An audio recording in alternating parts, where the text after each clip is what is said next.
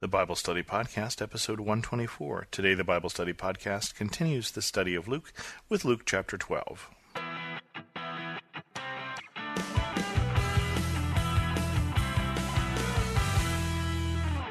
Welcome to the Bible Study Podcast. I'm your host, Chris Christensen.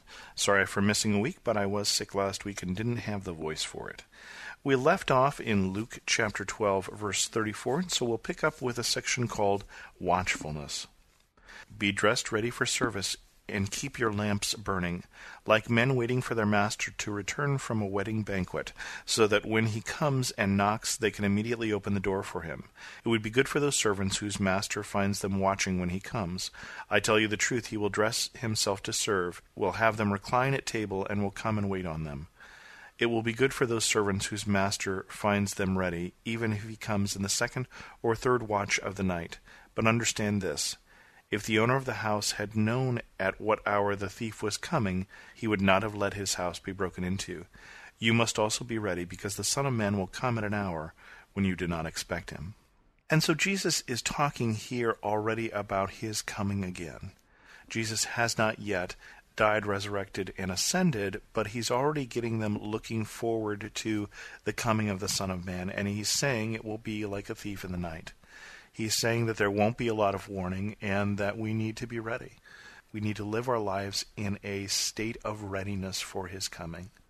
I don't think that means that we live our lives with suitcases packed and doing nothing else, but we live our lives in a way that is consistent with the return of Jesus. We live our lives like the good servant about our master's business, so that when he comes back, he finds us doing what he asked us to do. Peter asked, Lord, are you telling this parable to us or to everyone? The Lord answered, Who then is the faithful and wise manager, whom the master puts in charge of his servants to give them their food allowance at the proper time?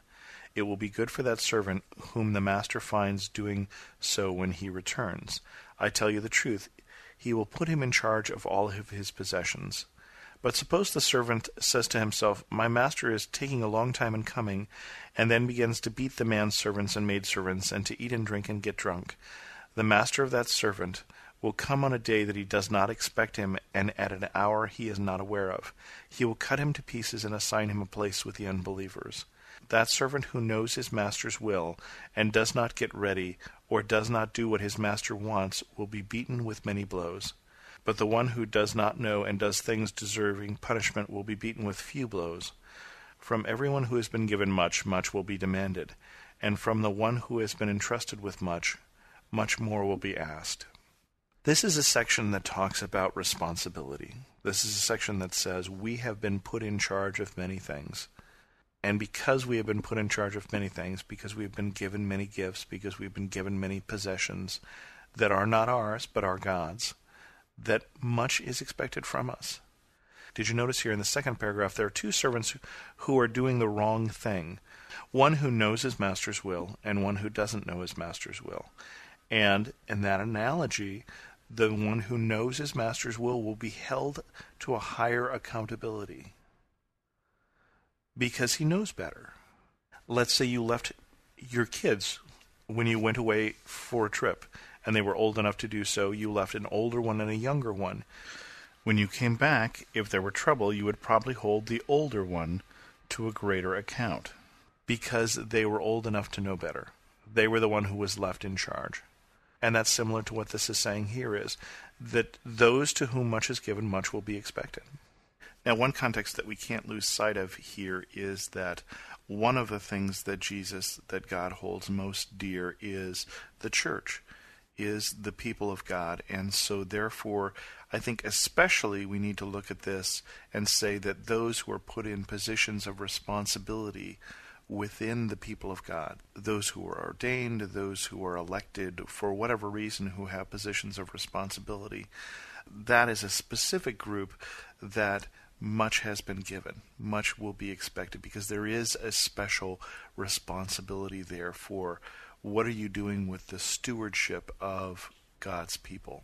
But I don't think it's any less for those who've been given children, for those who've been given a job, for those who've been given a warm and dry place to live, for those who've been given resources.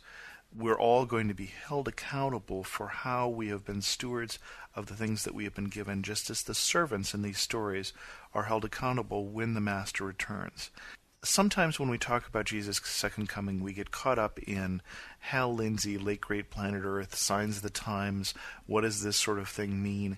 And this is probably one of the more important chapters that talks about the second coming of Jesus, because it deals with the important things. And the important things are, you don't know when it's going to happen, you won't know when it's going to happen, you have to be ready at all times, and ready means being about your master's business at all times, in all circumstances, living as if it mattered. And that's really probably the most important lesson about the second coming is, don't get caught up in prophecies, don't get caught up in predictions, but focus on what matters, and what matters is doing the job we are sent to do. And Luke continues, I have come to bring fire on the earth, and how I wish it were already kindled. But I have a baptism to undergo, and how distressed I am until it is completed. Do you think I come to bring peace on the earth? No, I tell you, but division. From now on there will be 5 in one family, divided against each other, 3 against 2, and 2 against 3. They will be divided, father against son, and son against father, mother against daughter, and daughter against mother, mother-in-law against daughter-in-law, and daughter-in-law against mother-in-law. This is an odd section here, because we certainly know Jesus as one of his titles is Prince of Peace. So how can it be that he's coming not to bring peace but division? One of the things we've already seen in the study of Luke is that there's numerous places where we talk about you're either for or against. And Jesus requires a decision. Jesus comes with these claims of who he is, that he is the Son of God, that he is the only way to the Father, that are not compatible with a lot of other ways. They're not compatible with a lot of other decisions. And so if we really understand Jesus, we have to accept him or reject him. And I think that this is just the reality here. Jesus is just saying this is what's going to happen, that it will cause division as the word about Jesus gets out. Does that mean we should not tell people about Jesus because we should not cause division? Well, certainly not. But Jesus is just saying that some people will decide for him and some will not. And notice that this is in a context of Jesus looking forward into the future. Not looking forward to, as in with great joy, a baptism he has to undergo. And I think what he's talking about here is his crucifixion. I have a baptism to undergo, and how distressed I am until it is complete. So Jesus is looking at the price that he will pay at this point, and looking past that to how we will react. And Luke goes on here and closes the chapter with these words. He said to the crowd, when you see a cloud rising in the west, immediately you say, it's going to rain, and it does. And when the south wind blows, you say, it's going to be hot, and it is. Hypocrites! You know how to interpret the appearance of the earth and the sky. How is it that you don't know how to interpret this present time? Why don't you judge for yourself what is right? Are you going with your adversary to the magistrate, trying hard to be reconciled to him on the way, or he may drag you off to the judge, and the judge turn you over to the officer, and the officer throw you in prison? I tell you, you will not get out until you have paid the last penny. So Jesus is talking here about interpreting the times. Can you see what is going on?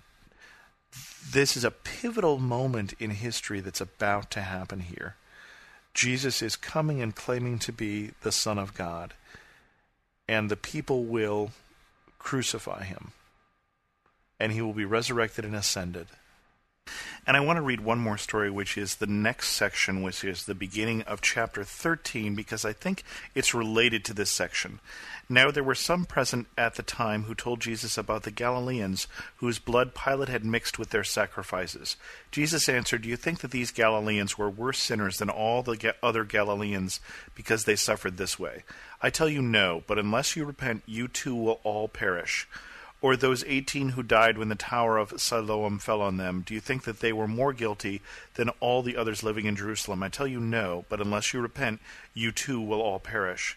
Then he told this parable. A man had a fig tree, planted his vineyard, and went to look for fruit on it, but did not find any. So he said to the man who took care of the vineyard, For 3 years now I have been coming to look for fruit on this fig tree, and haven't found any. Cut it down. Why should it use up the soil? Sir, the man replied, Leave it alone for 1 more year. I'll dig around it and fertilize it. If it bears fruit next year, fine. If not, cut it down. Both that ending of chapter 12 and this start of chapter 13 deal with time is short.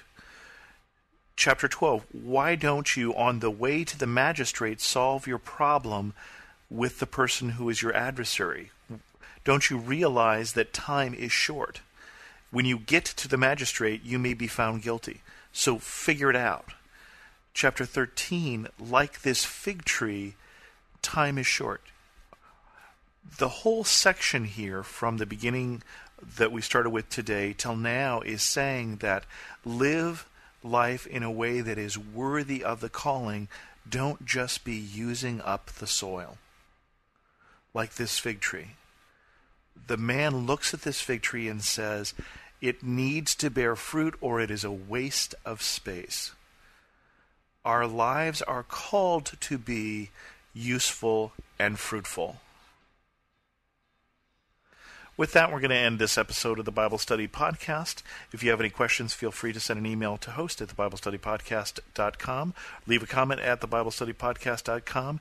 Catch me on Twitter at twitter.com/Chris2X. And as always, thanks so much for listening.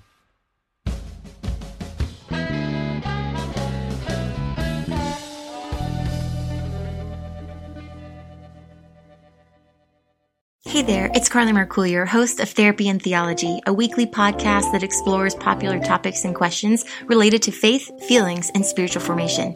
Subscribe at lifeaudio.com.